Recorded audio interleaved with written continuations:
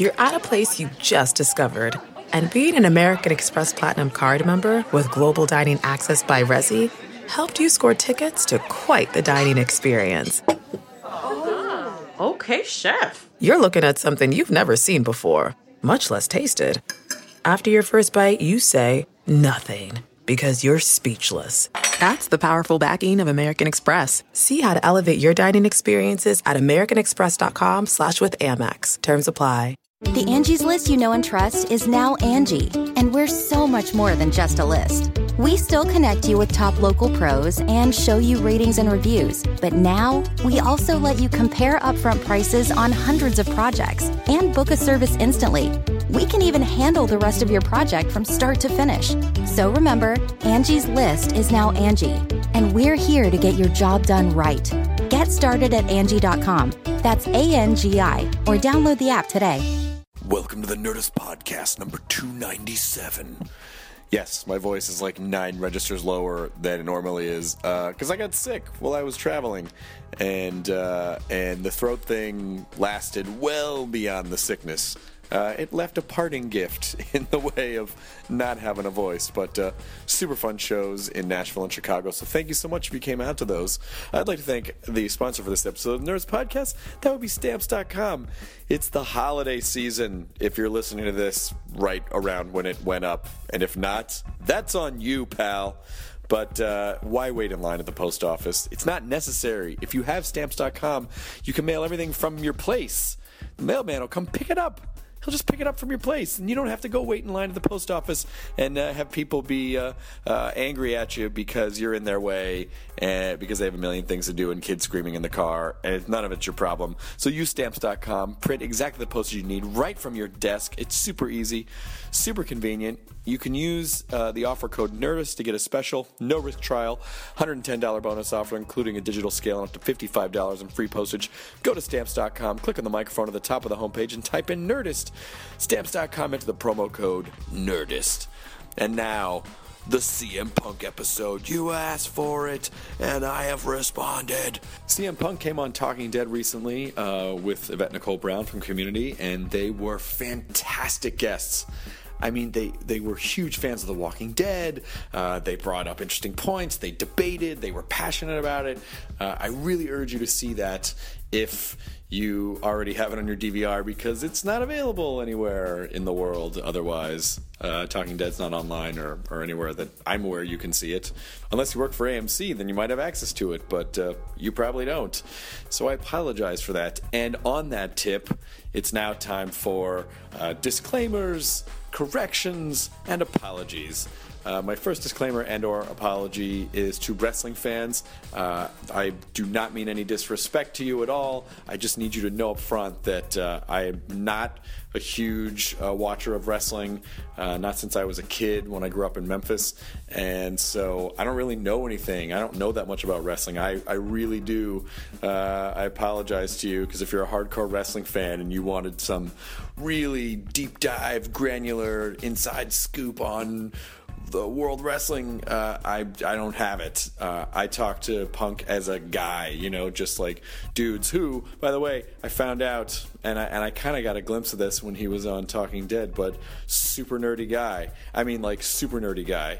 Super nerdy tattoos. His apartment, which I will describe in the episode, has unbelievable stuff in it, including a flux capacitor. And he and I bonded over the fact that we both have Real Genius t-shirts. We both have original, from when the movie came out, Real Genius t-shirts. Mine was given to me by my girlfriend Chloe, his by Colt Cabana. So we bonded over that.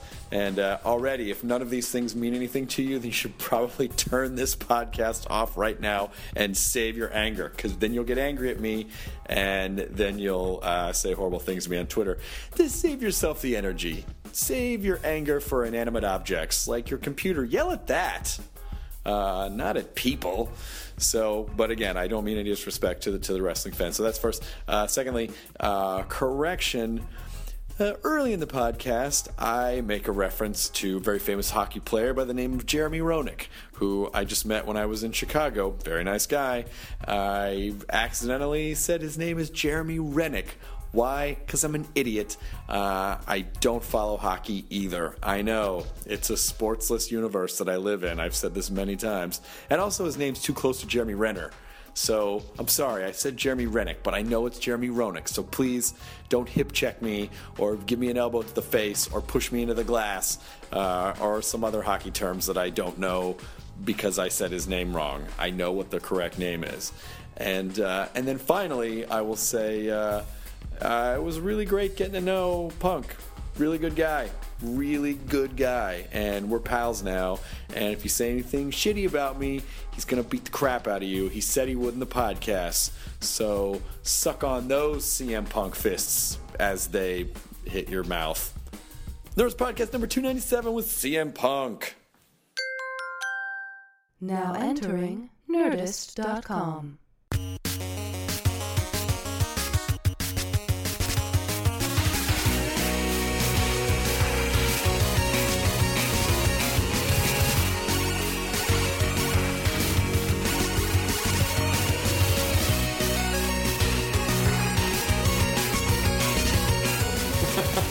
That's what we're doing. You're gonna just put the dog paw on the concrete.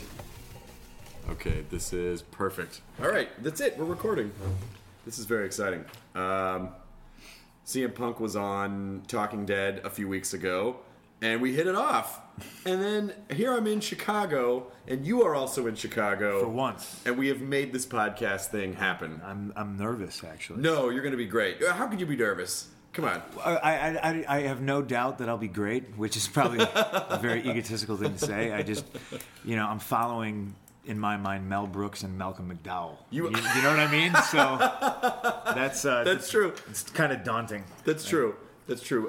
Mel is tough to follow, and Malcolm is tough to follow, but they can't pile drive anyone. No, particularly not now. I don't know. I'd let Mel Brooks pile drive me. But I would too. But he would do it in the friendliest way. Yeah. Come here, let me just pile drive you. Whatever you want. I can't imagine. You said Blazing Saddles was your favorite movie. Yeah, I don't know if it's of all time my favorite movie is Slapshot. Blazing Saddles is definitely it's in the top 10 if not the top 5. And if this is something that I could discuss till the cows come home. Like my actual movie top 5 or top 10 is it's too damn hard. Well, it's funny that you mentioned Slapshot because I just was thinking about Slapshot today. Because I did the Man Cow show this morning to promote these comedy shows. Yeah. And Jeremy Rennick was on. Okay. And so I so wanted to ask questions about, like, can you imagine playing hockey when they didn't have to wear any headgear and it was just face, ice, fist? Like that to me is he got his face crushed with a puck. All his teeth are fake. Yeah, he had his entire face reconstructed because he didn't wear one of those guards. He just had the helmet on. And he seems like he was like, oh, I'm really happy now. He just wrote this book. I guess he went through a lot of shit. But but they said, but I think Mancow asked him like, were you in pain when you woke up this morning? And he goes, oh yeah, every morning. Yeah, I'm in pain every morning. Like it's almost like Wolverine's claws. Like, yeah, it hurts all the time. Yeah, every time it hurts. Yeah. But it's just, you don't think that, when you're young and you're like, grr, I'm just going to rip everyone's fucking head off. You don't think, someday my body is going to make me pay. Yeah, I don't think I actually thought my body was going to make me pay until, maybe last year. Oh, really? Oh, yeah. I still felt great. And now I'm 9 days post knee surgery right now, and I don't ever want to have another surgery as long as I live. It's a rotten experience. So was it an ACL or was it just no? If it was an ACL, oh, you wouldn't be moving. No, I just got it scoped. I had a bucket tear of my meniscus. And okay. The cartilage flipped up and lodged itself in the joint, and I couldn't move my leg. ACL is the only knee thing I knew to say. Yeah. So a lot of times that's a safe bet. If you go ACL, people go, yeah, ACL. No, I wouldn't. I'd be smarter than I. We'd be podcasting over the phone, I think. But it actually doesn't look that bad. It's just like two tiny little Band-Aids right there. Yeah, I took the stitches out the other day, and, I aggressively rehabbed so I can get back in the ring soon. You're walking around? Yeah. I want to talk about how amazing your place is. Oh, thank you. It really does. I think I said this when I came here. Like, this feels like the sitcom apartment from, like, when you'd watch, like, Friends. You go, who the fuck can afford that apartment? But this is it's like a super cool multi-story but open kind of floor plan. You've only seen like one room too, really. There's a whole bunch of secret rooms and trapdoors and stuff. But let's just talk about the contents of your place. As I look around, I see a gorgeous portrait of Wolfman, Vincent Price. I see a bunch of horror characters. I see a Leatherface. There's a Big Trouble in Little China poster. Signed by the cast. Are you serious? Yeah. Signed by Kurt Russell? Yeah. And did Kim Cattrall sign it? I think she did. God damn it. Yeah. And then next to that on the floor is a flux capacitor. An actual flux capacitor. Guys just sitting around. Whatever Spare parts. Just throw some stuff together. So you were hanging a clock on your toilet, and that's when you slipped, and then you got a concussion. And that is what makes time travel possible. Absolutely. Then I see a Creature from the Black Lagoon. So you're a huge. Your place reminds me of Rob Zombie's place, where it's this specific sector of kind of like horror sci-fi genre. I'm most proud that you can walk in and not know what I do for a living, because I don't have a bunch of junk. I don't have pictures or toys of myself hanging up, which a lot of pro wrestlers seem to do that, and I've always thought that was kind of weird. You're not going to do the big painting of you naked in a clamshell? I didn't say that. Okay, all right. Because I haven't seen all the rooms yet. I don't know what's here. It'll have nothing to do with wrestling.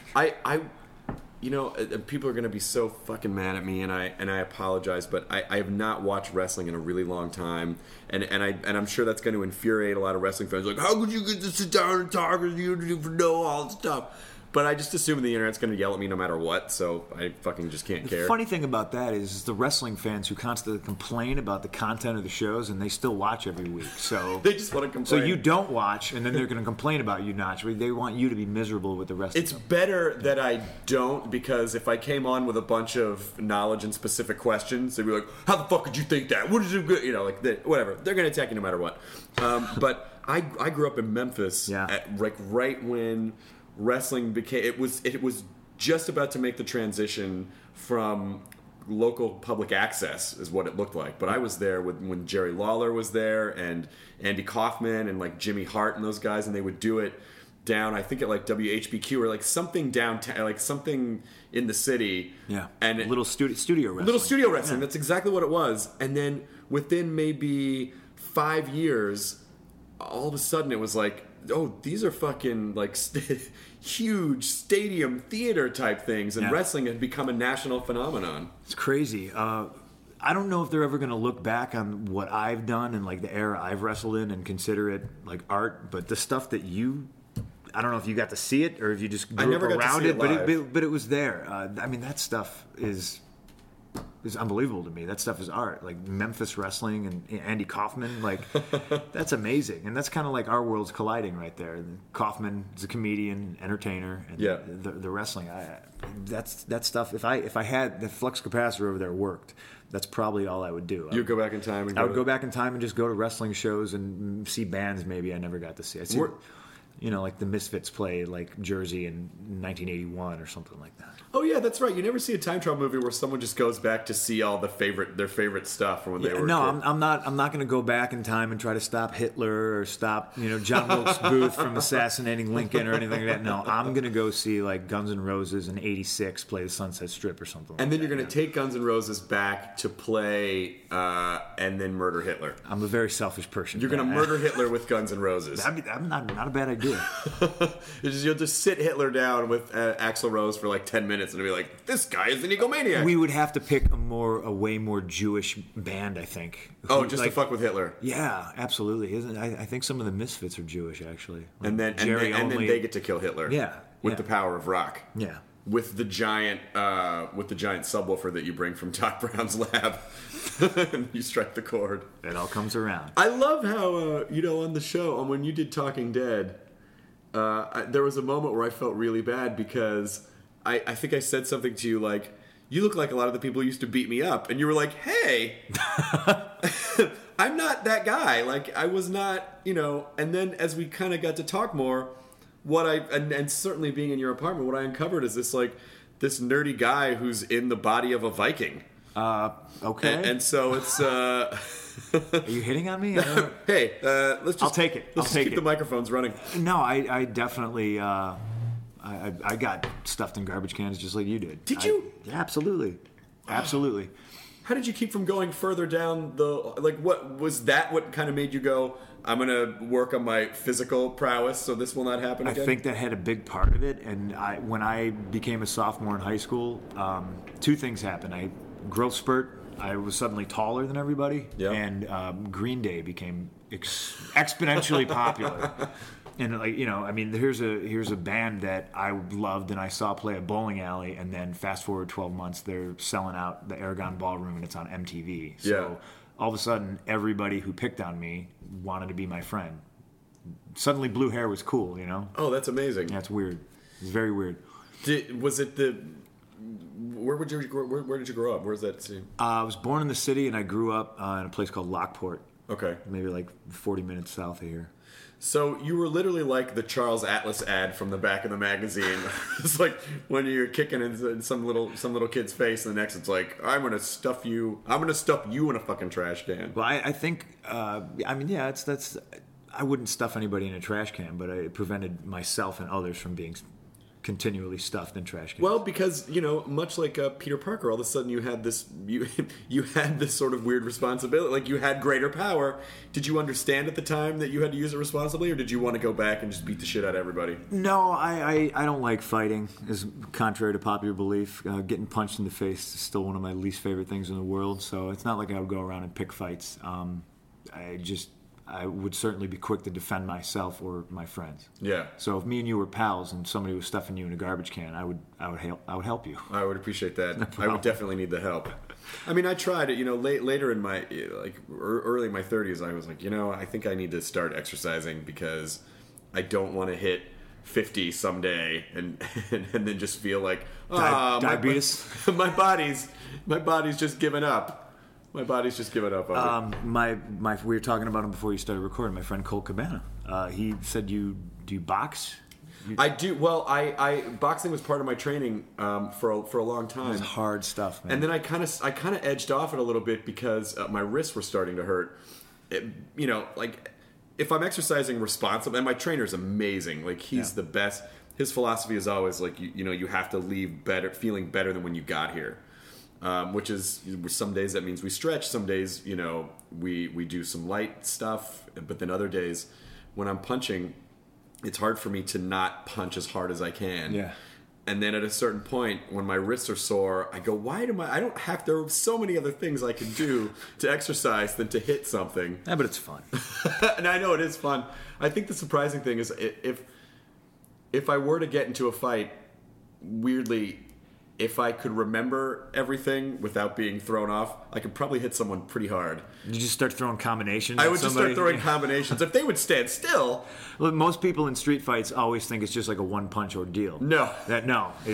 No, because someone's gonna, but then I also know that it's never gonna be like a gentleman's boxing match. Like if someone attacks you or someone goes after you, they're gonna go for your knees or they're gonna try to smack your face into the ground. Like there's every great martial arts or trainer or everyone that I've ever talked to has said the last thing you want to do is get into a fight ever. Yeah. Because you just don't know. No, it's not fun. Worth it. Yeah, and you don't know. It sounds stupid. You don't know who's got a knife. Exactly. A gun. Yeah.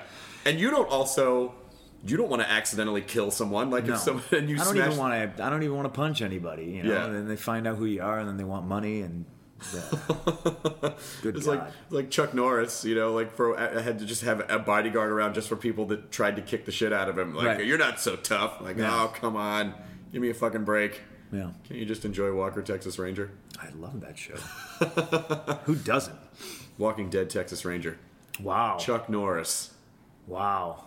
Maybe if the show drops off in 10 years, we can start doing... We can reboot it. We can do cameo guest appearances. You get Steven Seagal on there. Oh. By that point, we'll have perfected the Chuck Norris bot. Science, within 10 years, we'll have a Chuck Norris bot. He's probably a robot already. He does look a little robot-y. Have you seen Expendables 2? No, how is it? It's the worst, best movie you'll ever see. I mean, you kind of know what you're getting. Yeah, with it. absolutely. And I went with a bunch of buddies, and we hooted and hollered. Actually, one of my friends is a local stand-up comedian. His name's Marty DeRosa. Free plug for Marty. Nice. And we went, and he was killing me throughout the movie. He was saying the most ridiculous shit, you know? And to me, that's the kind of... I hate when people talk during the movies, so luckily we're the only ones in there. That's not good for Expendables 2. Yeah, and he just kept throwing one-liners, and he elbowed me at one point and said, that was supposed to be Patrick Swayze's role, and like... They all those guys... this fucking kills me, but they've all had so much work done that they all just look like old lady dolls. They look like dolls of old ladies. Well, to get back to Chuck Norris, he doesn't do shit in the movie. He walks towards people with 2 big machine guns and just shoots. Yeah. And like he's got a couple of lines, but like he doesn't do anything. You don't see him run. He doesn't briskly jog. He doesn't move. He just kind of slowly walks. And then, of course, I had to Google it, and he's like almost 80 years old. Well, if you're Chuck Norris, the people walk into the bullets for you. Yeah, absolutely. So you don't have to... I didn't realize he was almost 80. He's pretty old. I'll probably be wrong about him being almost 80, but he's at least 70. He's much closer to 80 than we are. Yeah. Oh, yeah. Right. I feel like we should high five after that. Hell yeah. That's where you have to, like, as you start getting, like, well into your 30s and then early 40s, it's like that's where you take the victories. You're like, well, I'm not 80. It's always so comforting to talk to someone like Mel Brooks where you go, he's 86 years old, and he still fires on all cylinders, and then you go, all right, you know, maybe... Do you feel the crushing weight of time on your shoulders always, or does that not? Do you not think about that? No, stuff? I feel the crushing weight of what I do for a living on my shoulders. I guess that's true. Yeah, literally on my shoulders. Stuff hurts, man. I gotta figure out what's next. How did you ultimately get into wrestling? I think I was a nerd. Obviously, I liked stuff that.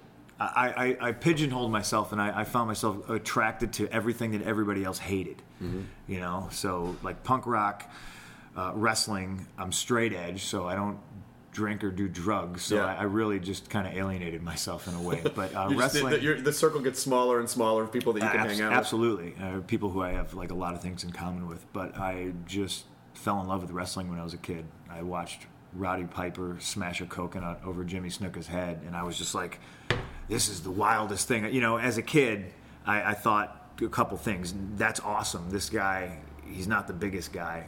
I was never the biggest guy. So I could probably do what he does, and all he does is just talk shit and get away with it. Yeah. And that fascinated me, and that was my defense mechanism. Even when people were punching me in the face constantly, I was still mouthing off to him, you know? Yeah.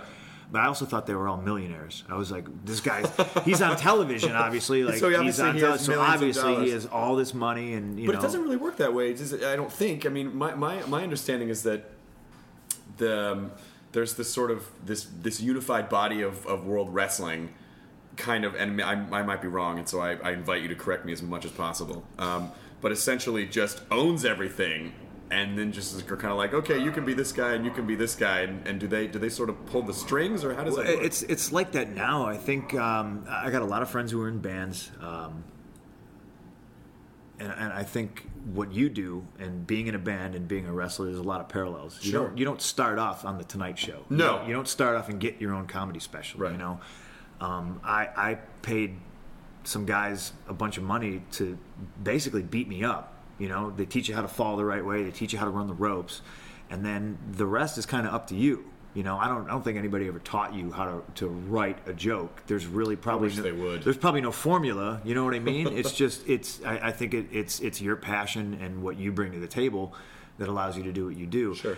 You know, I learned all the fundamental stuff, and then I jumped in a car with a couple of buddies, and we just drove all over hell and creation. Whoever would let us work there, we'd work there. I mean, for free. We you know. How does it work? How does it work in wrestling? Where because with stand up, you go, okay, you know, I'm opening for someone. All right, I'm middling, so I get the feature spot, so I get to do 25 minutes. Okay, now I get to headline, but I'm headlining in shitty clubs. Oh, I'm headlining in better clubs. Like, who decides, or what is it that you do to sort of rise the ranks? Once again, I think the parallels are all the same. You wind up seeing a lot of the same people working in different territories, so to speak, you know, and a lot of people just stay where they're at. And there's a lot of guys in Memphis that were just Memphis wrestlers. Yeah.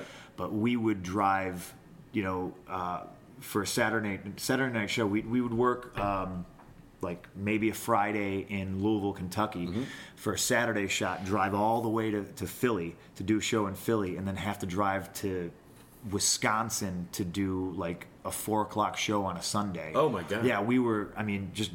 It's brutal, and you get your name out there, you bust your ass, you work hard, and people would trade tapes. Fans on the internet and stuff like that would trade tapes.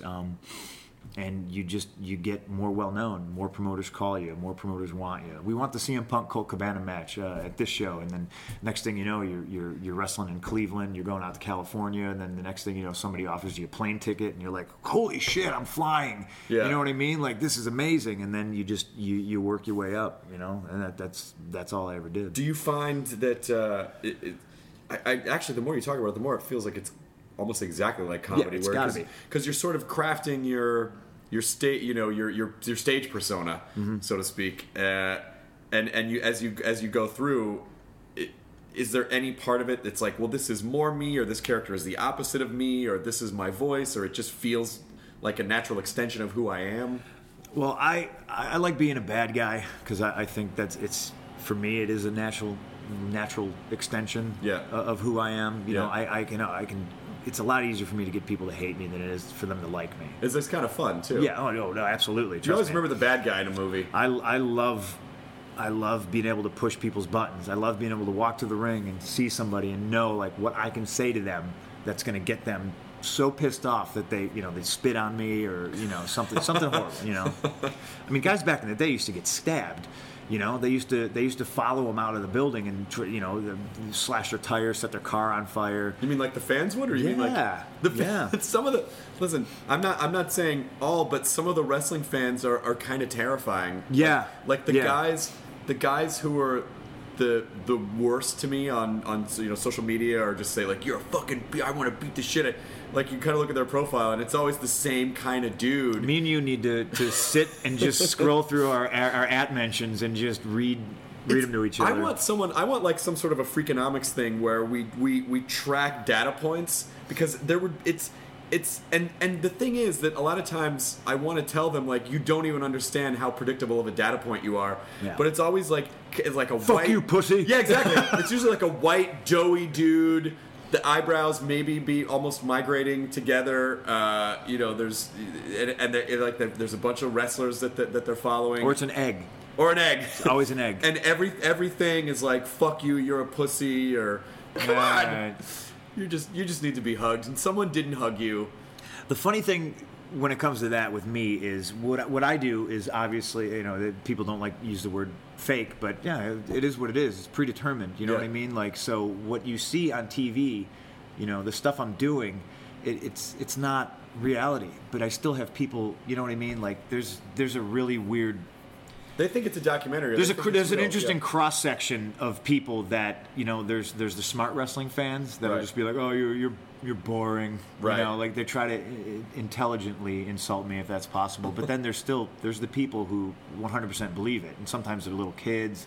But when I click on that picture and I look, and it's like it's a grown woman or a grown man, and they're saying these most horrible things, like it makes me laugh. It's kind of funny. Well, it also makes me tremble for the future. Those are really funny when you find someone that tells you, like, when they say, like, you suck, you piece of shit, I hope you fucking choke on glass. And then you look at their profile, and then the description is just like, just living for the Lord and loving my kids. And you're like, and so sometimes I'll write back and go, how is that living for the Lord and loving your kids? Yeah. And they're like, my kids don't read Twitter yet. Fuck you. And you're like, oh, but my how God. do you have time to tweet? With your Jesus infatuation and your children. I mean, come on.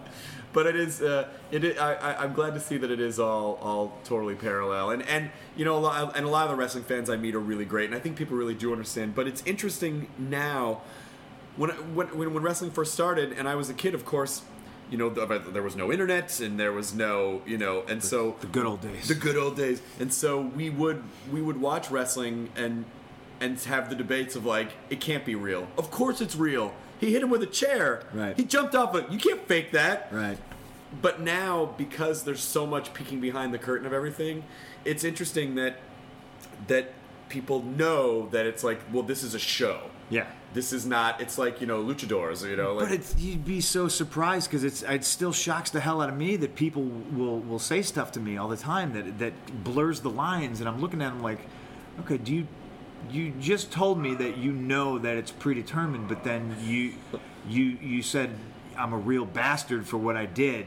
I don't, and then that's when you slowly back away. All right. There's almost sort of a microcosm of like a supreme being and determinism, and do any of the choices matter because the outcome is already set in stone. Like there's almost a weirdly religious parallel to wrestling to the rest of the world, and yet no matter what happens. Are you pretty much fine with whatever they say, or do you get any say, or is there pushback, or when they say you have to do this? I think when you're at a certain level, when you're one of the guys that's kind of pulling the cart, so to speak, and you're selling a ton of merchandise, and you're one of the guys, so to speak.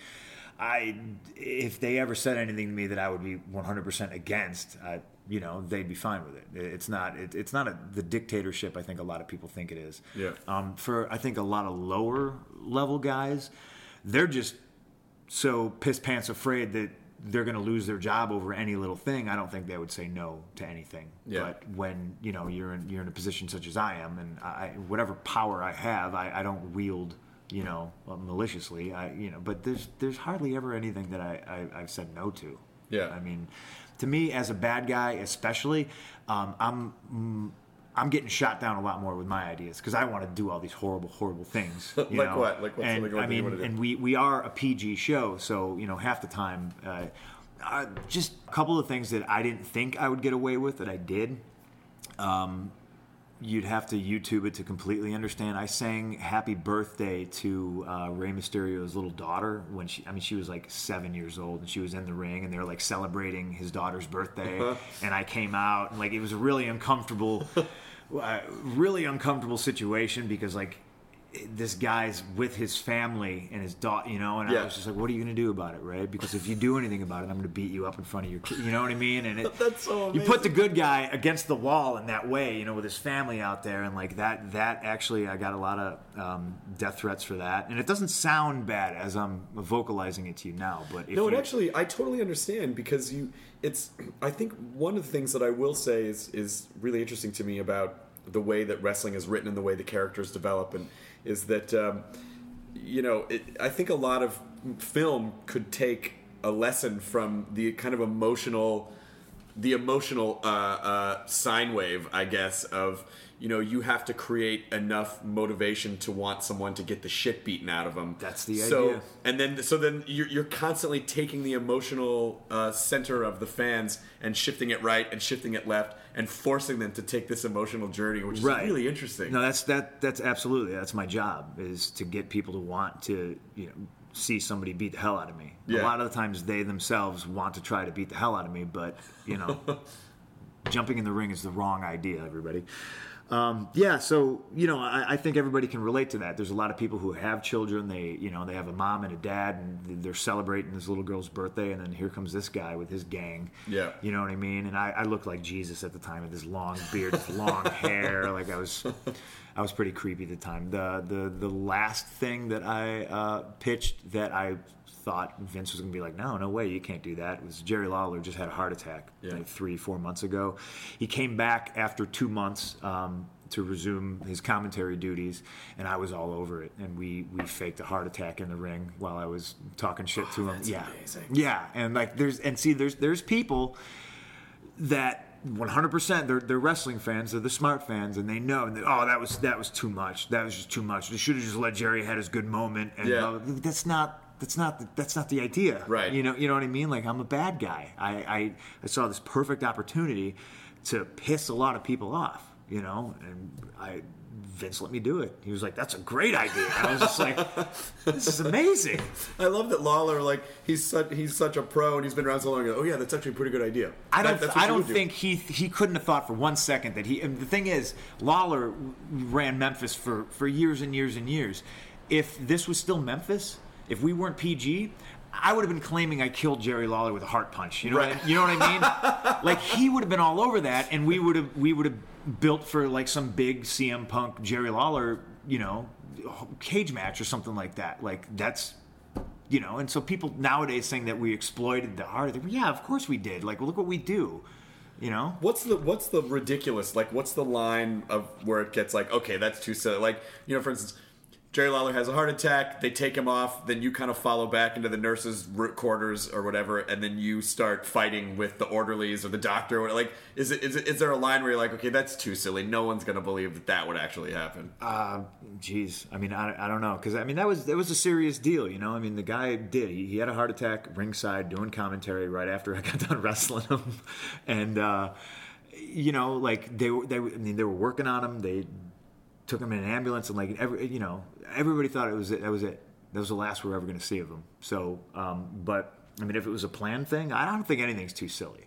I think if you don't plan on going too far in a lot of ways in life, that you're not going to go far at all. What is the sustainability of a wrestling career? What do you think is the essential element that do you have to keep going from good to bad to good to bad? Or because if you're bad, is that a limited resource? Like, you can only at a certain point you're like, okay, he's a dickhead. I think you have to evolve. I think it's just evolution of your character. I don't think there's been anybody who's just been on TV doing the same thing for a sustainable amount of years. You know? And I think the average career in the WWE is like 3 years maybe. Oh, wow. Yeah, I mean, there's a big turnaround, and the guys who I think make it to the top and stay there are the ones who constantly evolve their character, and it's not necessarily flipping from good to bad. There's changes. You know what I mean? A perfect example would be a guy like The Undertaker. Sure. He was like this total cartoon character when he started. The Undertaker. Right. Like, he was, I don't know. He was essentially a zombie. That's the whole reason I thought he was cool. That was a great character. Right. But you can't do that. He's been here for over 20 years. He couldn't have been that same guy that debuted in 91 or whatever for 20 years, what I mean? So he evolved, and guys get hurt and they go away and they come back 6 months later, and it's like all of a sudden, we forgot about you, we love you again, it's fresh again. You got to evolve. You can't do the same set. No. I mean, could you imagine doing the same set for 20 years? I would kill myself. Some people do. Like, there are some comics who, like, they just kind of get their set and they just travel. I could see Don Rickles doing, and I would go see Don Rickles. I would love the to same see old Rickles jokes. Live. Rickles is one of the guys I've never seen live. Really? But I met him at a party once, and he was amazing. He was such a great guy. He was like, come here, and he just started talking about comedy. Here's what you gotta do. People know that when I say stuff, it's not that I'm really mean. Like, he just laid out the whole thing, pretty much the same way that you're talking about. Like, brilliant. Rickles has his wrestling character, which is that guy. God bless the old timers, man. Right? Oh man, I could sit in a room and listen to anybody who's excellent at their craft. Like, I could listen to them for hours. And I going back to it, I think there's so many parallels between what I do, what you do. Tons of friends in bands. There's no question, because you have to figure out who you are and what you want to say and develop that, and then figure out how you can sort of mine that into what the final product is. Right. It's an odd. Although I do feel like you have the ability to really be more diametrically opposite to who you really are, as a way to sort of live. You're sort of living vicariously through your own character in a way, sort of, where you get to be that guy that's not you, but maybe it's still kind of. I kind of lucked out in that way. Yeah, I'm not like a hello everybody. I'm an astronaut. I'm not playing this far out character. And when I developed the straight edge thing, like, because I've pretty much been straight edge my entire life, you know what I mean? So it never occurred to me to use that in wrestling. When I was wrestling, I was just, I just started wrestling because I wanted to wrestle. Because you probably, I wonder, did you feel like it was just too close to yourself? No, I just didn't. I didn't think about it. I didn't think about it. That's what I mean. It's too close to yourself that you just don't think like, I should probably. Make it was my girlfriend at the time, Natalie, who was just like, dude, everybody hates us because we're straight edge. You know what I mean? Like, you tell anybody out on the street, like, hey, I don't drink or smoke, and they're like, why? What? you know what I mean? Or the second thing is they immediately think that you are some recovering heroin addict. Sure. You know what I mean? So But no, and then I was wrestling a lot in West Allis, Wisconsin, at a Knights of Columbus, and I think the main draw for this Knights of Columbus was that they sold like dollar beers. Yeah. So they would have this wrestling show once a month or twice a month, and they would put 500 people in this little unfinished basement of a Knights of Columbus, and there'd be like a riot every goddamn night I was out there, because I would go out there and I would just be like, hey, listen, I'm straight edge. I don't drink, I don't smoke, I don't do drugs, and here are all you fat Wisconsin, you know what I mean? And like, there's no guardrails, there's just people with all, two-fisting beers. They'd start dumping beer on me, and I would roll out of the ring and just sock somebody in the face, and just like all hell would break loose. Like, I was like, oh, I'm really onto something here. This is... That sounds kind of fucking amazing, because at the same time, within the body of this character, you actually get to express this social commentary that you probably actually believe, and that's really gratifying. And I think alcohol is a powerful drug. You take something like pro wrestling and you put it smack dab in the middle of people who are just, shit hammered. Yeah. They're like, I can do that. I can't tell you how many times people would just get up, walk into the ring, and it would just fucking just be curtains for them. Well, but your job is to make it look seamless, right? And my job's to make them mad, but you add that without, you throw alcohol in the mix, and it's anything goes, man. I know those are the lawless CM Punk days. Our list, the listeners on the show have heard me talk about this a million times, but I've been sober for almost 10 years, but it wasn't really. I didn't choose to do it as, like I think alcohol is, like it wasn't really. It was more that I knew that I was really irresponsible with it. Right. And so I was like, yeah, I shouldn't do this anymore. But you say you pretty much your whole life. Yeah. What was the sort of underlying? The basis for it was my dad was an alcoholic. That was it. Yeah. And never like in a violent way. You know what I mean? But just like there was always cartons of cigarettes, and there was always a case of Old Style, or many cases of Old Style. Yeah. And you know what I mean? And sometimes there weren't Christmas presents. So right. In my mind, I was like,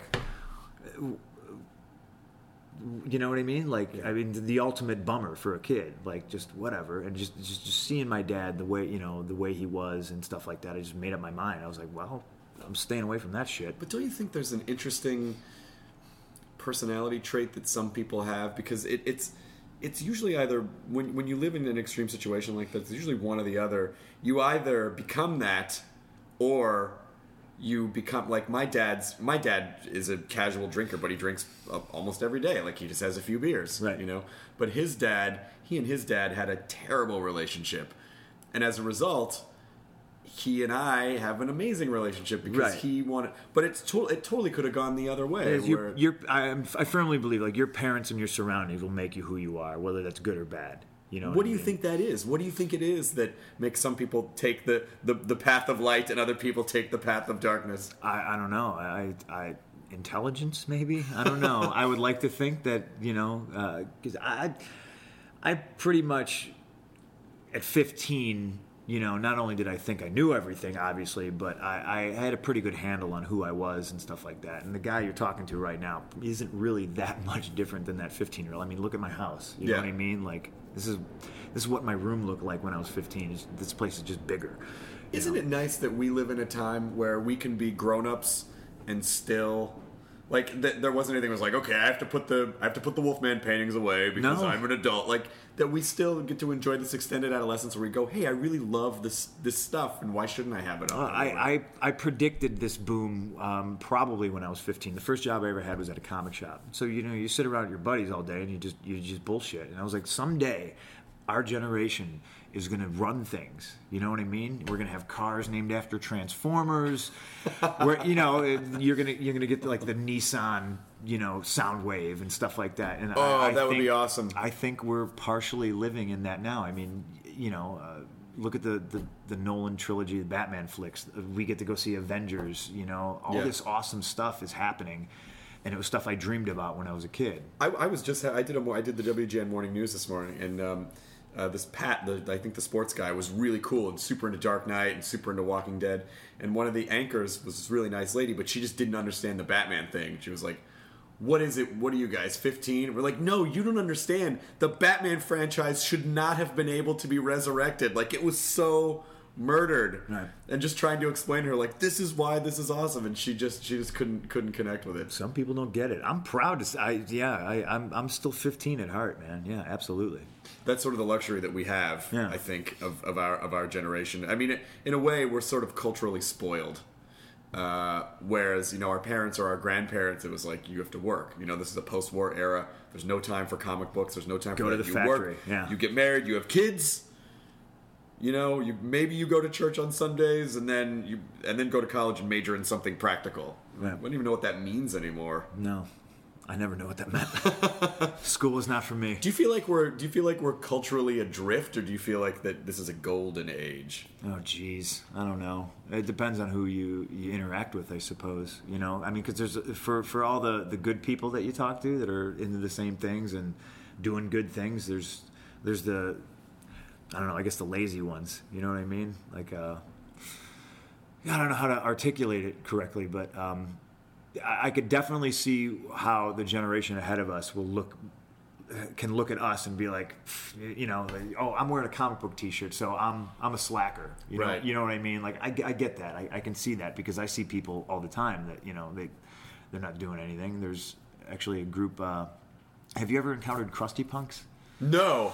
My absolute mortal enemies in my neighborhood. There's a group of crusty punks that around spring and summertime they come around. They wear these weird quasi uniforms. They all wear like these green drabby clothes, and they looks like they rub dirt on their faces, and they go and they panhandle for change. Oh, that's not what I was hoping it would be. No, I was hoping it was a punk movement based on Krusty the Clown. Hey, I'm gonna kick your fucking head in. No, but and then and these kids they panhandle for change all day, and then they go to their Lincoln Park condos and live with mommy and daddy. But every time I see them out, they're disruptive, they're rude, they're ignorant, they make stupid signs. It's not just like hungry need food. They write stupid junk on their signs, and they're my mortal enemy. If I had an enemy in a comic book, it would be these. Now, do you feel like that because we're grown-ups we just don't understand them? I already feel like there's like I see teenagers now and I go, oh yeah, I get it now. I get why older people when I was a kid were like, you don't fucking know what you're talking about. I'd be like, why 100%. Are they so mean to me? I'm just being myself, man. You don't get it. And now I feel like, oh, I don't get it. I really don't get it. I'm on the other side. You feel old. You do feel old, yeah, because and I really understand why. I always thought when I was a teenager, like, look, when I get older, I'm going to understand how to talk to teenagers because I'm a teenager now. But some sort of a weird thing happens, and I guess it's just because you're older, they biologically do not want to connect with you. Absolutely. And it just did you watch Louis C.K.'s show? Yeah. He's an amazing episode where his niece comes to stay with him, and he just tries to talk to her, and she's just like will not respond to him. Yeah, absolutely. And it's like, oh yeah, that's exactly. The kids. They're just programmed to go, fuck you. You don't know me, and you don't know what you're talking about. And I was very much like that when I was a kid. I didn't want to talk to any grown-ups. I just want to talk to people that were my age or whatever. Now, yeah, I definitely, I feel old. I felt really old. I think it might have been the most recent Tosh.0, and he made it like a One Direction joke, and I didn't even laugh, and I was just like, "What's One Direction?" I know what One Direction is. It's the next boy band. Yeah. But I was just like, he's not even aiming at my demographic. Right. I felt like last week's episode, he was telling jokes for me, and now he went One Direction. And last week was New Kids on the Block. Right. Then NSYNC the week after, and then One Direction. He's just evolving. I guess. Yeah. I'm old. Well, they're not for us. That's one of those groups where I'm like, I saw one thing about them, and then all of a sudden, they're on all these billboards in Los Angeles, and they're everywhere, and you're like, who the fuck? You know how I heard about them first? No. Twitter. Somebody tweeted me and said, fuck you, you pussy. I bet you like One Direction. The guy who's typing that, what I hope happens, and I know this doesn't happen, but what I hope happens is they type it and send it, and then later they're going, hey, I sent this thing to CM Punk, and I told him he was gay because of One Direction, and then his friends go, yeah, and? Always the gay thing. Yeah, I always think that's the most insulting thing. I was going to say, I wish I were cool enough to be gay. I just always want to reply, hey, there's nothing wrong with being gay. Yeah, why is that an insult? Yeah, you would say that. No, seriously, guys, enough with the "you're gay." ... It's not an insult, and you're just a piece of shit. And spell it right. It's not Y-O-U-R. Please. There's an apostrophe R-E at Please the end understand of it. contractions versus God possessives. Damn it! It drives me batshit crazy. I love the "you're an idiot," Y-O-U-R, an idiot. Yeah. Like, you are the embodiment of irony, and you don't even understand. I'm a grammar Nazi. That's all I do on Twitter is correct people. It's correct people's grammar. You should... You know what we should do is make a series of videos with you on the Nerdist channel of CM Punk's grammar guide. I would love to. We'll just have you go through and to. correct people. Okay, here's why this is wrong. Well, if you feel strongly about this and you're going to try to insult somebody and prove your point, we should at least grammatically go through it and make sure it's correct. Do you need another dangling participle? Because this one's about to fall off here. I could wear a graduation cap. Yeah. Well, do you ever see yourself going into any kind of broadcasting? Because you're clearly smart and very articulate, and it feels like if you want it and you can talk. So do you feel like that's a direction that you might one direction that you might go in? I don't think it's anything I'd actively pursue. You know what I mean? Like I'm not looking for a job, obviously. So I don't know. And the thing about wrestling is I've had this long career already. You know, I've been doing this for 15 years. I've been with WWE for like almost 8. You know, so I'm not really. Obviously, I can't just sit on my couch. I'm going to have to do something once this is all over. Yeah. And it's a rough job. So it could be over whenever. You know what I mean? Yeah. So I don't know if opportunities kind of show up. I would take them as they come, but I'm not sending applications into to radio stations. Did you watch The Wrestler and be like, oh fuck? No, I actually that's actually one question that a lot of us probably get a lot, like if we like that or not. And like, you know, like I did like it. A lot of people within my company hate the fact that I say that I like that movie because they don't want people to believe like that's what happens. Yeah. And I don't think it's a wrestling thing. I think it's an irresponsible thing. You know, the character in that movie wasn't in the position he was in because he was a wrestler. He was in that position because he was irresponsible. Right. You know, are a lot of wrestlers irresponsible? Fuck yeah. You know, but I think that's the majority of the world. You know what I mean? Like we always get a target drawn on us by media outlets when somebody dies, because oftentimes somebody dies because it's a drug overdose or something like that. You know, that's no secret. But did they overdose because they were a wrestler, or did they overdose because they were just an irresponsible human being? You know what I mean? Well, it's a much better looking headline to say wrestling killed ... as opposed to this individual made a poor choice and probably could have gotten help sooner, and it's sad that no one helped them, and then they just have to vilify someone. Yeah, and I understand it. It still makes me, despise Nancy Grace. That's all. Okay. But you can't. Would you ever go on and talk to her? Would you ever go on? I'd give it a shot. She doesn't let anybody get a word in edgewise, but I think I'd be able to take her. You just have someone off to shoot her with a tranq dart, and it's like as she starts to, as it starts to take effect, you'd be like, now you're gonna listen to me. Wake her up. Yeah. What do you think is the ultimate message that you have, or like, is there something? Do you feel a responsibility in the position you're in that a lot of people listen to what you say and a lot of people are influenced by you? Do you feel a responsibility to put some sort of a mark into the world? It's weird because when I'm a bad guy, I see no limits, and I don't want to. WWE as a company does a lot of great things. You know what I mean? I do a ton of Make-A-Wishes. John Cena does twice as many as I do, and he's the good guy. So you're going to see that. You know what I mean? They're going to be like, John Cena just did his 300th wish. Yeah. I'm the bad guy, so it's not like I'm going to say no to doing a Make-A-Wish. Yeah. I don't want to broadcast that I'm doing it, because then people are watching. Oh, he's not such a bad guy. You know what I mean? But I don't want to keep the character. I don't want that. I want people to hate my guts. Yeah. You know what I mean? We also are heavily involved in like this anti-bullying campaign, Be a Star, which I think is great.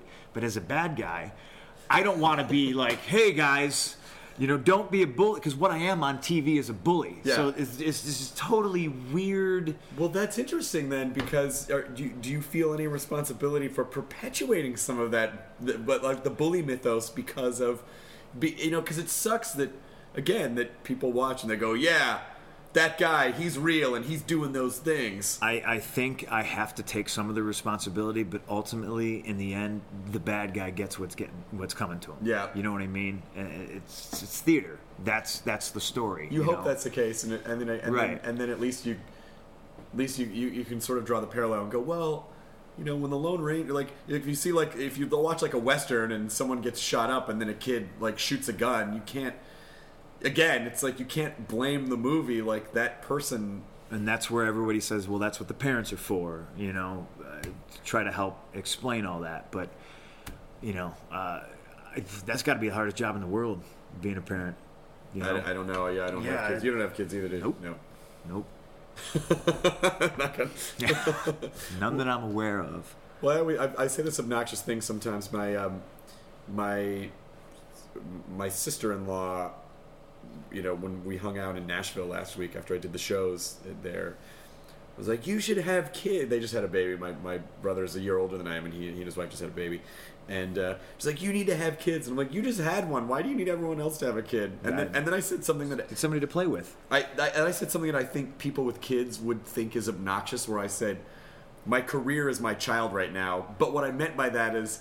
That's where my focus is, right. And it wouldn't be fair to bring a life into this world knowing that what I'm actually focused on is this other thing. Like, that's not a reasonable. So I'm not going to do it, and I feel like that's a responsible choice. No, I think it's a very responsible choice. I'm on the road over 320 days a year. You know what I mean? And I look across the locker room sometimes at the guys who they're married. Yeah. You know, they have kids. You know, for all intents and purposes, I could lock my door and be gone, and I could not come back for 6 months. You know what I mean? I couldn't do that if I had a kid. So that's got to be hard. And yeah, I think if I ever did have kids, I would have to not be wrestling to do it. Yeah. You know, because I don't want to neglect my kid the way I felt like, you know what I mean? I got neglected. You know, so I'd be like your dad. I'd have a great relationship with my kids. Well, my dad and I had an okay relationship when I was younger. It got better when we both got older. Yeah. My dad's great, but he always sort of wanted to be the buddy dad. You know, really? And yeah, as opposed because he had such a shitty, like I said, he had such a shitty relationship with his dad that he didn't want to. You know, he wanted to be like, we're friends. Hey, come on, have a beer. Have a beer. Yeah, he wanted to be have a beer dad. Which is a little bit different than, you know, like firm but loving, you know, not disciplinarian, but certainly like, well, there were structures and there were rules. It was sort of like, hey, you know, let's just be pals, which is a slightly different dynamic. Yeah, I'm glad we have that now. Yeah, nobody just gives you a manual, right? You have a kid, like, and anybody can have one. Yeah, exactly. Anybody can have a kid, and there's a lot of people that have kids that shouldn't have kids. It's Keanu Reeves' speech in Parenthood. He's like, you need a license to fish, you need a license to hunt, but they'll let any asshole be a dad. And you're like, that's right, Keanu. It's true. It's the smartest thing he's ever said. Well, he didn't even write it. What are you in between right now that you're home for one of the 40 days a year? Well, the only reason I'm home is because I just had knee surgery. So it's not like I'm missing a whole lot of shows, though. I'm leaving Saturday. We got a pay-per-view in Brooklyn on Sunday, and then we're doing Monday Night Raw on Monday, obviously, and then we're taping Monday Night Raw because Christmas is on Monday this year. Yeah. So we actually get Christmas off. Oh, that's so nice. Yeah. But you're going to broadcast on Christmas. Yeah. The show will be on. We're just taping it on Tuesday in Pittsburgh, and then... traditionally, the day after Christmas, 26th, 27th, 28th, 29th, and 30th, there's always 5 shows immediately after that I'm currently right now not cleared to do. Okay. So for the first time in my career, I won't. It looks like I'll have a stretch where I'm actually at home.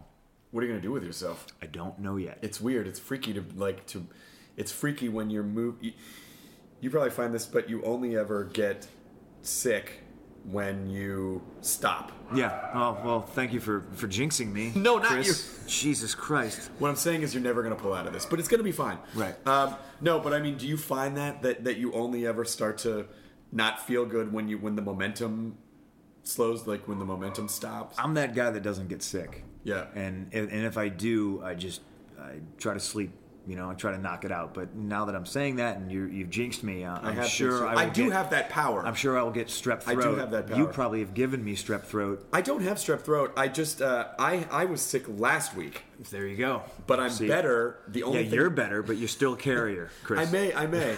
Here, I'm gonna lick my finger. Just let me touch the corner of your eyeball. I'm sure nothing good can happen. What happened was that I haven't done so many stand-up shows in a really long time, and it was after the comedy special aired. Then I had to go back on the road and start getting new material together. And so I've done 10 shows in a week, and my throat just wasn't prepared. And since I got sick last week in Nashville, and I got better, but it's still it totally chewed my throat up. Yeah, it'll knock you on your ass. It's no fun. So I feel fine, but I just sound like shit. You talk for a living. I do talk for a living about zombies. You love Walking Dead too. I see The Walking Dead. I see some trade paperbacks over there. Yeah, I got where's my Tor Johnson?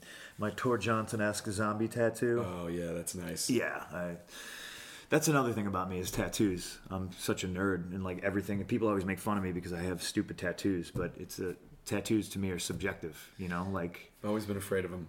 Oh, they hurt like hell. I'm not afraid of the pain. Don't ever do it. I'm not afraid of the pain. I'm afraid of having something on my skin and then going, shit, that's not what I wanted. I can't get it off. Marshmallow on a stick.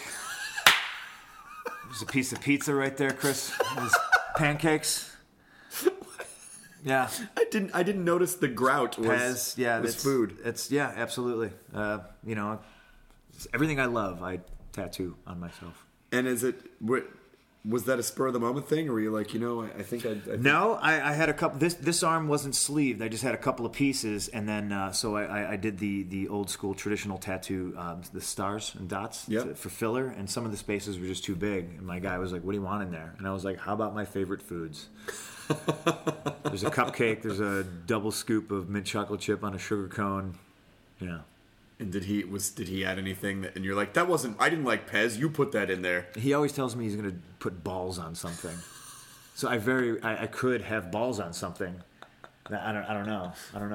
Steve Jones has that. Steve Jones has. You can't see it, but I got the banner down there when there's no room in hell.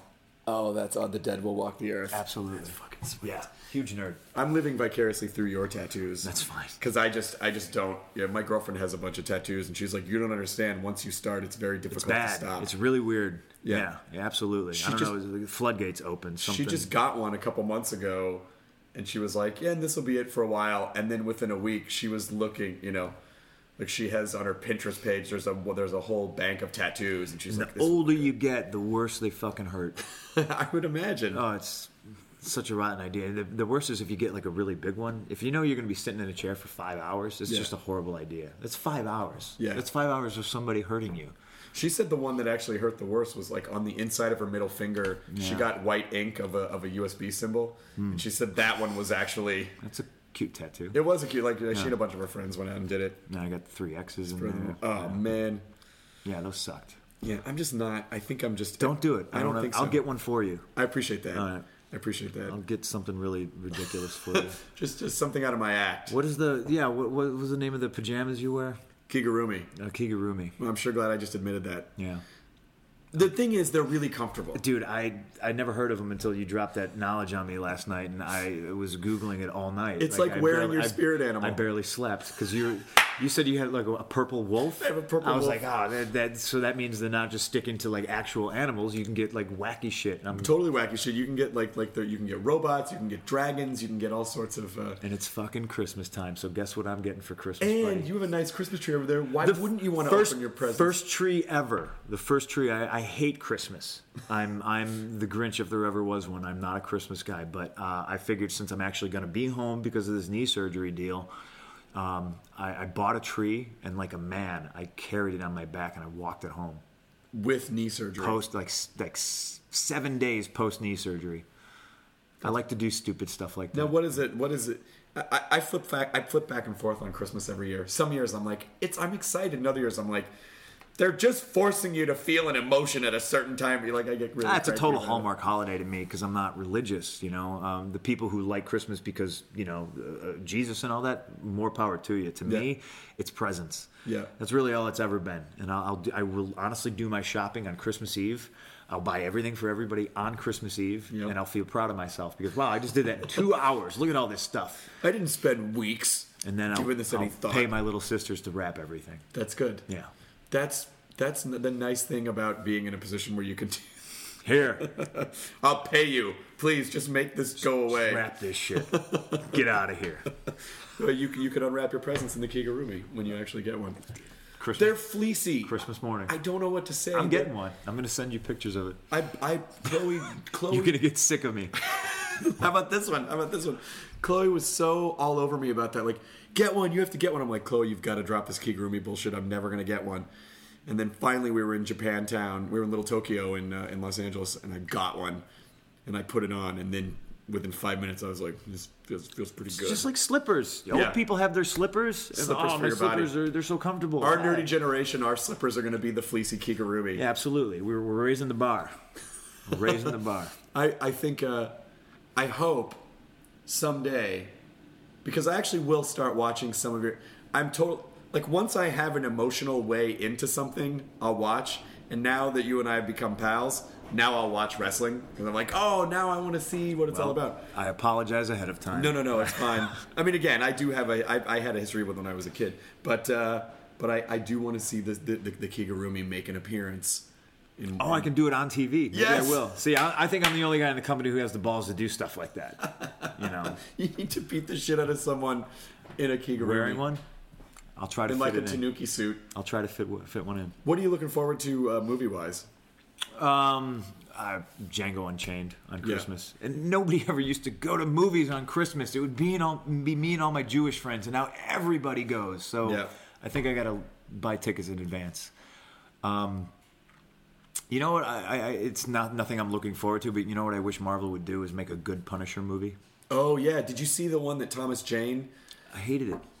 Not the Thomas Jane Punisher movie. I guess maybe last year he made a fan film with this director Phil Joannou. Really? And it was basically like a 15-minute Punisher scene that I think was more in line with what you wanted from the Punisher. Well, I just hate how they've in my opinion they've always gotten it wrong. You know, and I'm talking with Marvel right now about writing something for them. Oh shit! And I keep pitching Punisher ideas because to me, you know, and I don't know if I'm going to insult a writer out there or something like that. To me, I think it'd be pretty easy. You know, like this guy's motivation is the mob killed his family in front of him, and he was a murderer in Vietnam. So he's gonna get revenge. Yeah, you know what I mean? And like revenge is never a straight line. So to me, the Frank Castle character is super interesting. And I think I might be able to tackle that, you know what I mean? But I watch the Dolph Lundgren one, the Thomas Jane one, and the Ray Stevenson one. I love Ray Stevenson. I still want to punch him in the stomach for making that fucking movie. Well, I think the problem is that I don't know. I don't know why there's just that one element that they just can't seem to crack with the Punisher where you go, oh yeah, that totally, I get it. That totally makes sense. There's always a come on. But it's reasons like that which makes me continually nervous for, you know, Avengers. And I was biting my fingers like, what if this sucks? You know what I mean? And Avengers was amazing. They keep coming out with these awesome movies, and I really would like to see an excellent Punisher movie. That's really. Can you talk about what you're going to write for Marvel or no? I mean, it's in such an early stage of talking about it that we're just, you know, emails back and forth. What else are you reading? Are there any other comics you're reading that you like? I don't read single issues because I don't have the patience for it. Like if I read something, I want to at least read a good chunk of it. You know what I mean? Yeah. I just did that I just read Walking Dead 105 last night, which just came out. I can't do it. And I'm like, and it just sort of ends, and I'm like, I have to wait till January. Yeah. See, that I can't do that. What am I reading right now? I mean, the typical stuff. Like, I go by who writes stuff, you know? So anything Brubaker does, anything Kirkman does. Oh, yeah. Jason Aaron is one of my favorite writers. You see, I just bought all that stuff today, the 100 Bullets and all that, the big ones. Do you read on the iPad, or do you like to touch? No, I got to have the comic book. Yeah. Yeah, and a lot of people try to get me to convert to the digital. I can't do it. When I travel, my bag's full of comic books. That's from working in a comic book store. It's the most amazing thing to me, walking onto an airplane and having the guy in the business suit. Excuse me, that's the window seat's mine in first class. Yeah. And then sitting down, and I'm wearing fatigue shorts and like a comic book nerd shirt, and I just bust my bag out and I start pulling out comic books, and he's reading like the Wall Street Journal, and he's looking at me like, how the hell is this guy in first class? How does this comic book read? I think those prejudices are over now. People understand. No, they don't. He must be in a band. Exactly. Or a drug dealer. That's what his drug dealing comic lover. Yeah. Yeah. He probably can't even read. He's looking at the pictures. Oh, do you want to be a superhero? Oh, talking to me like I'm a little puppy. Dude, the guy. Man of Steel trailer looked pretty badass. I hate Superman. Do you do? I hate him. Too much of a. It's why I love Mark Waid's Irredeemable, because I think if everybody has bad days, and even goody two shoes Clark Kent / Superman would have a bad day, and somebody at some point would piss him off or catch him at the wrong moment, and he would just heat vision them. They would disintegrate. And sure. You probably feel really guilty about it afterwards, but you know how you lash out at your loved ones if you're cranky or whatever. You know, your girlfriend's nagging you about something. You're like, all right, I'll do it. Like I see him doing that, except punching through somebody's skull and just being like, oh crap. So you think he has too much power to be a good superhero? Absolute power corrupts. Absolutely. Oh, you think Superman would be corrupted? I think Superman would be a motherfucker.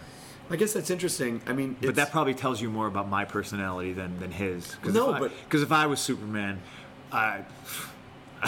so much of like superhero lore always boils down to like one moment in their lives, right?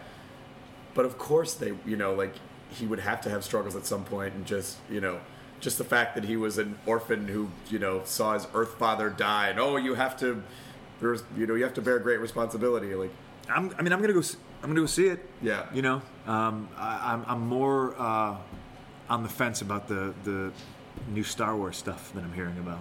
I think Star Wars is going to be okay. I really do. I'm really nervous. No, I think it's going to be great because I don't want to feel like I got tricked again. Because that Phantom Menace stuff. Yeah, but what I think is going to happen is I really think Disney has allowed people to take franchises into good directions, like with Avengers, right, or the Muppet franchise. I think Disney is a company that's large enough to support a property the size of Star Wars and to get people in there to make a Star Wars movie that they really wanted to see. Like it'll essentially be a really high budget fan film. I think. And that's another thing 15-year-old me predicted in the comic shop was someday we're going to get other writers and directors doing Star Wars stuff. We got to. And now it looks like we're getting it. I want to see some weird stuff like a Tarantino bounty hunter film. You know what I mean? Where like Bosk and IG-88 like hate Boba Fett and like, you know what I mean? Like that would be amazing. Of course, if Tarantino did it, like Boba Fett would be dropping the N-words. Oh yeah, it'd be fantastic. It'd be fucking great. Tarantino's just like early Knights of the Old Republic or Knights of the Republic or whatever. It could be anything. It could just be a standalone Chewbacca film. You know what I mean? Chewbacca's banging chicks and what I mean. On like an all-night bender, he steals the Millennium Falcon. Chewbacca, basically, what would happen is there would be a series of like Wookiee exploitation movies. Yeah. Where it's just like all the Wookiees. Like Dolomite. Yeah, exactly. Like Wookiee Dolomite. He'd be doing all these crazy like. That would be the trailer for Pac Rim looks fucking awesome too. For what? Pacific Rim. Oh, okay. You should watch that. I will. I haven't watched any trailers. I still got to watch the trailer for the Evil Dead remake. Yeah. Yeah. I'm always slacking on stuff like that. It's hard to keep up with everything, especially when you're on the road most of the time. Yes. Do you travel alone? And then we'll wrap it up because I don't want to take too much of your time. But are you? Is it the same thing for what you do as? Because a lot of times with comedy, you'll do your shows, and they're super fun, and then you go back to the hotel room, and then it's just you alone, and then you just you just feel weirdly sad, and you go, I shouldn't feel bad. I just had great shows. I did what I came to do.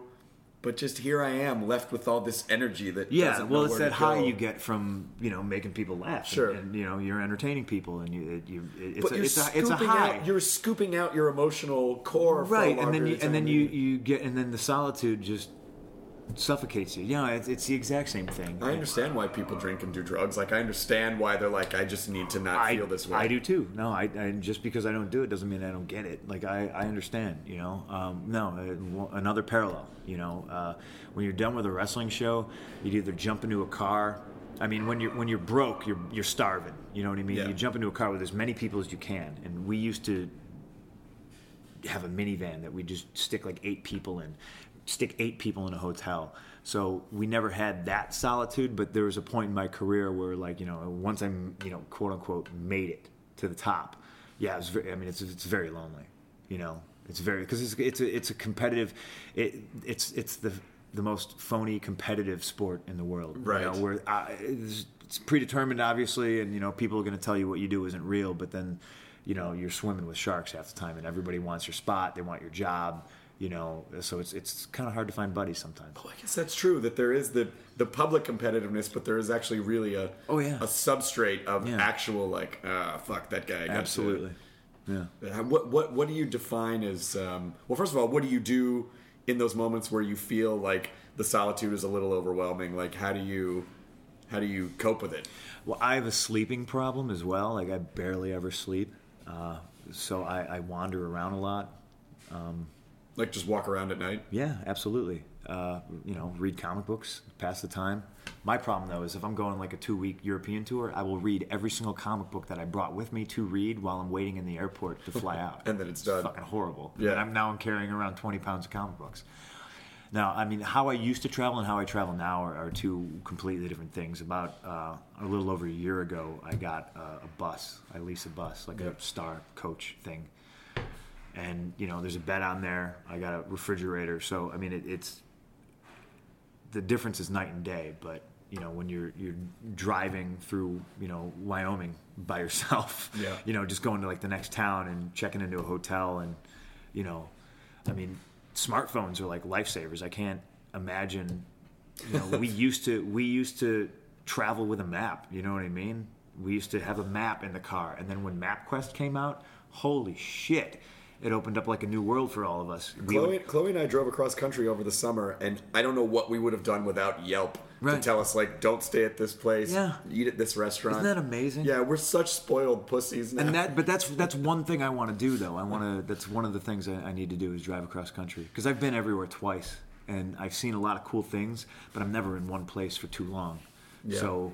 I'm in Australia, and it's like, oh, cool, there's Australia. You have nice buses and hotels. You need a month. You really need a month. We did it in like we drove from LA to Memphis in like 2 and back in 2 weeks. Wow.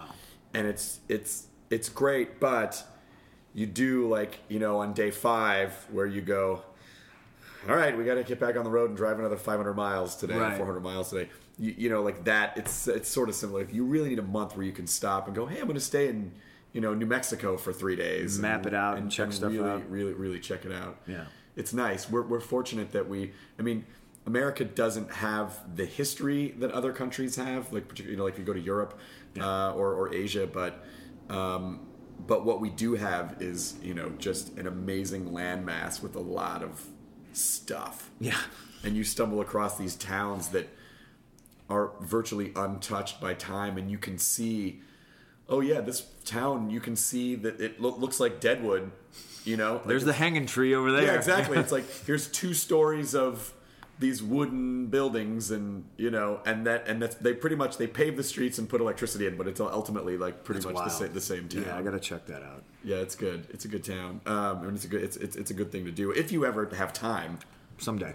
Do you ever feel like you can take time off? I'm gotta make the hay while the sun shines kind of guy. Yeah. So I've never taken time. I've never had a break, in 10 years. The last time I didn't wrestle for an extended period of time, I fractured my skull, and I wasn't supposed to wrestle for like 14 months, and I took 2 months off. Oh shit. Yeah. What part of your skull? Where did you? I was like the side. Like, I got an X-ray here somewhere. It was pretty badass. Like, you see, like, this weird hairline fracture of my skull. It's pretty weird. Oh, Jesus. Yeah. There's really nothing they can even do for that. No, that's what I said. I go, well, what are you going to do to me? And the guy was just, the doctor in Jersey was just like, you can't put a cast on your head, so you just can't do anything strenuous. Can you caulk this? Can you just like squirt some caulk in there? Yeah. You need an adamantium skeleton. I wish. Trust me, I wish. Because since I've been with the WWE, every time I've gotten hurt, there's actually been moments in my career where like I was like, all right, sweet. I just tore my gluteus medius tendon in my hip, and I have to go get surgery. At least I'm getting a break. Yeah. And like I go to get surgery, and the doctor gives me my pre-op MRI and says that it's not torn off the bone, and he's not going to cut me. Just go home and rehab. And I'm like, what's rehab on that? He's like, 2-3 months. So in my mind, I'm like, cha-ching, just scored 3 months of, not being around all these people that I hate right now. Yeah. Awesome. And then Vince McMahon calls you and goes, heard you're not getting surgery. That's good news. I'm going to need you at TV on Monday to do commentary. And you're on the phone and you're just like, all right. And you're, you know what I mean? And you're on your iPad and you're like Xing out the Hawaii Marriott website. You're like, fuck yeah, all right, I'll see you Monday. Thanks, man. Can I Skype in for that? Do you actually need me there? Exactly. What's the craziest thing that you've ever, like, what's the worst you've ever actually been hurt, but then you still had to go, like, you still had to... The skull fracture thing was the worst thing that's ever happened to me. And I did it in a match, and I thought I'd broke my neck. Oh, shit. Like, I hit, and, like, it was this weird, like, neck breaker thing where the guy's head kind of was on top of mine, and we hit the mat at the same time. And I felt, like, this side of my body get really warm. Oh, shit. So I was like, all right, something horrible just happened to me. But, like, I'm wiggling my toes and my fingers, and I'm like, oh, okay. And I kind of just shake it off, and I wrestled for, like, another, 10 minutes or something like that. And by the end of the match, I was fucked. Like, I crazy vertigo, and I needed like a chair to use as a walker to get to the back, and everyone's clapping like, oh, this guy's wow, he's good, he's just selling, wow, he's really good at his job. And then I got to the back and I just collapsed and just vomited everywhere. And are you pretty good with that stuff, or do you, like, I personally would be like, I'm fucking dying, I would. Well, I didn't know, and I don't know if it's just a personality trait of mine or if it's just a wrestler thing where you just don't think. You're like, well, I'm out here and I gotta finish this match. You know what I mean? I got to do it. Hindsight being what it is, probably should have just stopped. Probably should just went, time out, everybody. I'm actually hurt. I really just got hurt. I'm not okay. Yay! No. Yeah, that doesn't exist in my world, unfortunately. How do you know? How do you know when you've made it? Like, what do you have a thing in your head where you go, there's a finish line that I cross, or is it a constant? Oh, I'm not quite there yet. Oh, I'm still not quite there. Well, I didn't do this. Well, this guy did this. Like, do you? I think it constantly changes, and it's always little things that you have to explain to the general population. I remember one of the first times I was like, oh wow, I made it. When I first signed in 2005, I was just backstage, and we have a makeup lady. Her name's Jan, and she's been there 25 years, something ridiculous, right? Like, Jan could write a book probably that they would not want her to write, but she has this case, and there's water and hair gel, and like it's for everybody. And like I walked over to the water bottle to like spray my hair before I went to the ring or whatever, and she starts swearing at me. She's like, "Hey, what are you doing? Stop!" She's barking at me, and I was like, "Oh, Jesus Christ!" And I like put the water back and like ran away. You know what I mean? And then like I'd been there a couple of years, and like one day Jan was like, "Hey, Punk, you need a haircut or anything today?" And I was just like, I've made it. You made it because she accepted you. Jan not only acknowledged me, but she wants to do me the service of cutting my hair. She was the gatekeeper. I'm a top guy now. This is awesome.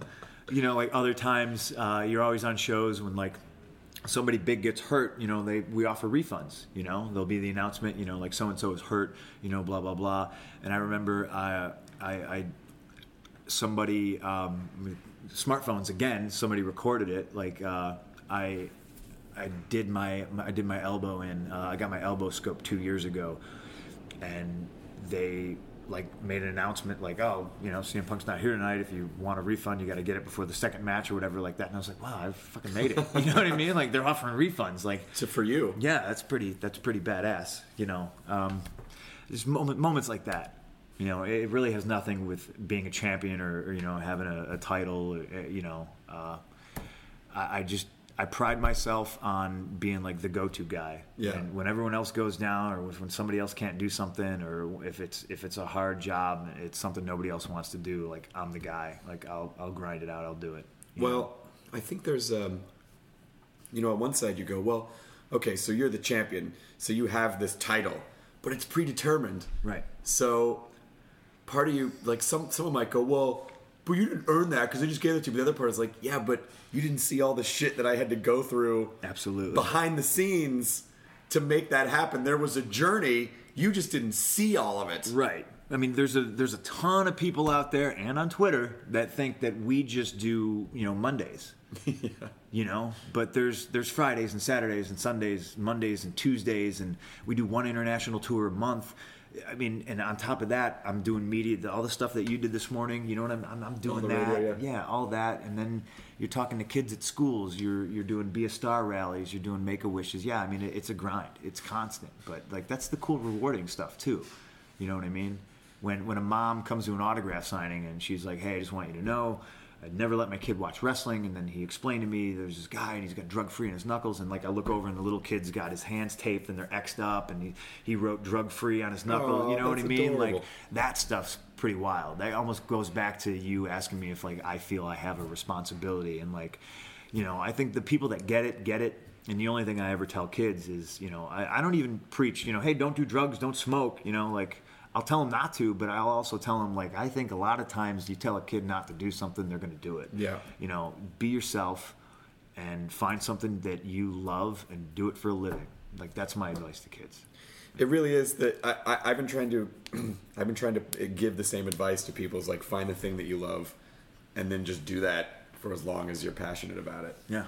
And I have to totally apologize to you, because when they said CM Punk's coming on, I mean, I knew who you were, but I was like, really, you're gonna come on? You're gonna? I was weirdly sort of prejudiced, and I apologize for that because it wasn't fair.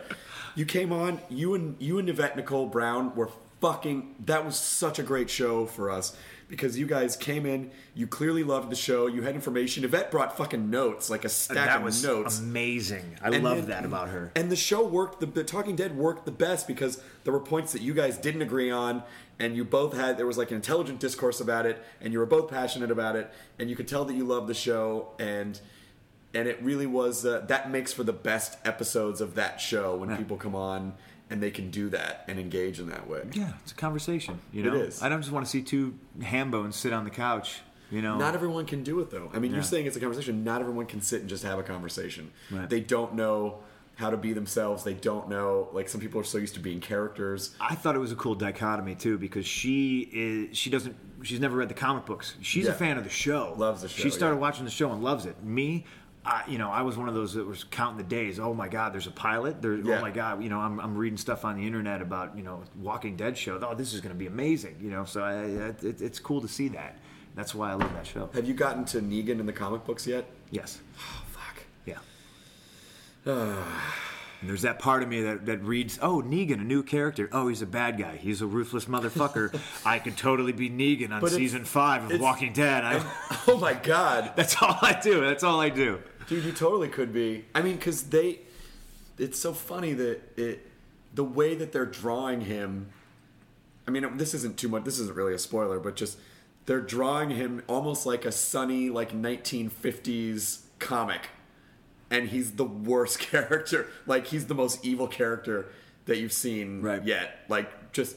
Yeah, I think he's trying to top the governor on this one. Way tops the governor. Yeah. Way tops the governor.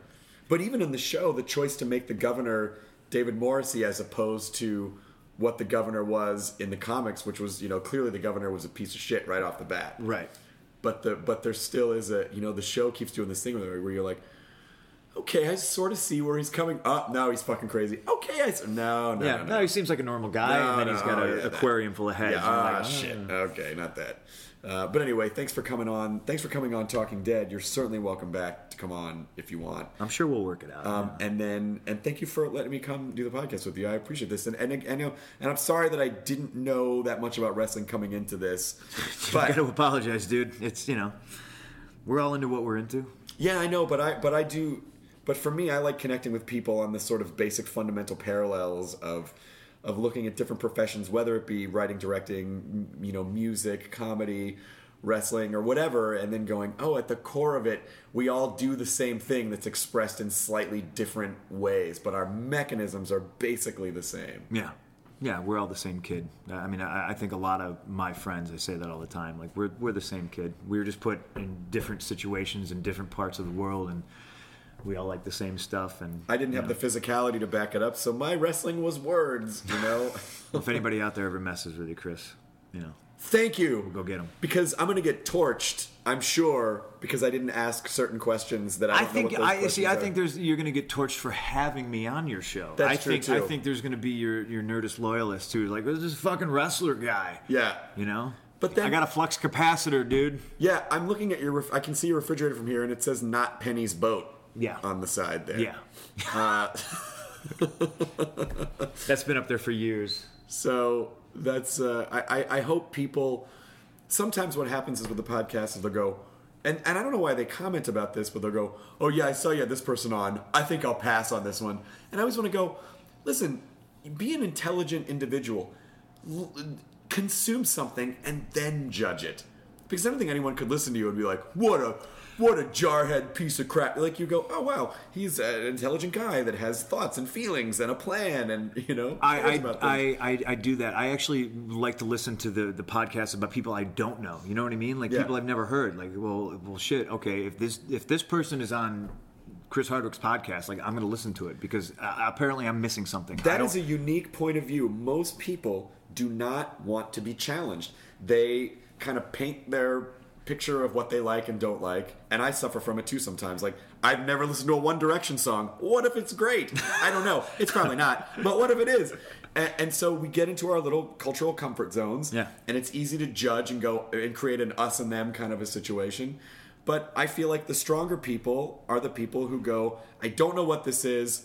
This might be dumb, but I'm going to do it anyway because maybe I'll like it. Well, and then I'll judge. How many times did you do that with comic books? You know what I mean? Like, no, that's weird. I don't like who does the covers. All right, no, I'm going to try it. I don't entirely blame people. I do think we make a lot of lazy cultural choices, but I do think that it's just people are inundated with so much of everything that it's hard for our brains to process. I don't think our brains are evolved to process the amount of information that we currently process. And so I think that's why people just paint things into boxes and things are very black and white, and, well, I'm not going to listen to that, fuck that guy, because I'm sure it's going to be terrible. Yeah. Because they just don't have the energy to explore everything and make an informed decision. But I wish people would strive to do that more often. Maybe they will after listening to this podcast. I hope so. Yeah. And if any other wrestlers give you a bad time, I'll snark at them for you. I appreciate it. I'll give you some good roasty quips. You can tweet them something. Yeah, 140 characters. You're gonna hear it from me. You're gonna get it. Other wrestlers. Who's your biggest nemesis right now? Geez, I don't know. I think me and John Cena have always been like, I'm the Randy Savage to his Hulk Hogan. Yeah, that's probably the biggest rivalry. It's been going on for a while. All right, I'll come up with a good John Cena tweet. Yeah, do it. You look like someone put Matt Damon in a Gigantorray. That probably sounds like something he would say. Oh, okay. Yeah. That's not really good. Let me handle it. Okay, I'll let you deal with that. How dare you help all those kids? Oh, no, that's... I don't have anything. All right, well, enjoy your burrito, everyone. Now leaving Nerdist.com. Enjoy your burrito. This episode of the Nerdist Podcast is brought to you by Stamps.com. Go to Stamps.com, click on the radio microphone at the top of the homepage, and type in Nerdist for a $110 bonus offer, including a digital scale and $55 of free postage. That's Stamps.com. Enter the promo code NERDIST. Hey grown-ups, the Cat in the Hat Cast is a new podcast from Wondery, perfect for the whole family. Join the Cat in the Hat and your favorite Dr. Seuss characters as they get whisked away on a new adventure every week. Fish dreams of creating his very own polite and quiet podcast. That is, until he gets a surprise visit to his Fishbowl podcast studio from the Cat in the Hat himself, and it becomes very clear that the cat has other plans for the podcast. And those plans are the opposite of quiet. Sing along to new favorite songs, try your luck at Titanic tongue twisters, have some fun with wondrous wordplay, and most importantly, bring your family along for all of the adventures in the Cat in the Hat Cast. Follow the Cat in the Hat Cast on the Wondery app or wherever you get your podcasts. You can listen to the Cat in the Hat Cast early and ad-free on Wondery Plus. Join Wondery Plus in the Wondery app or on Wondery Kids Plus on Apple Podcasts today.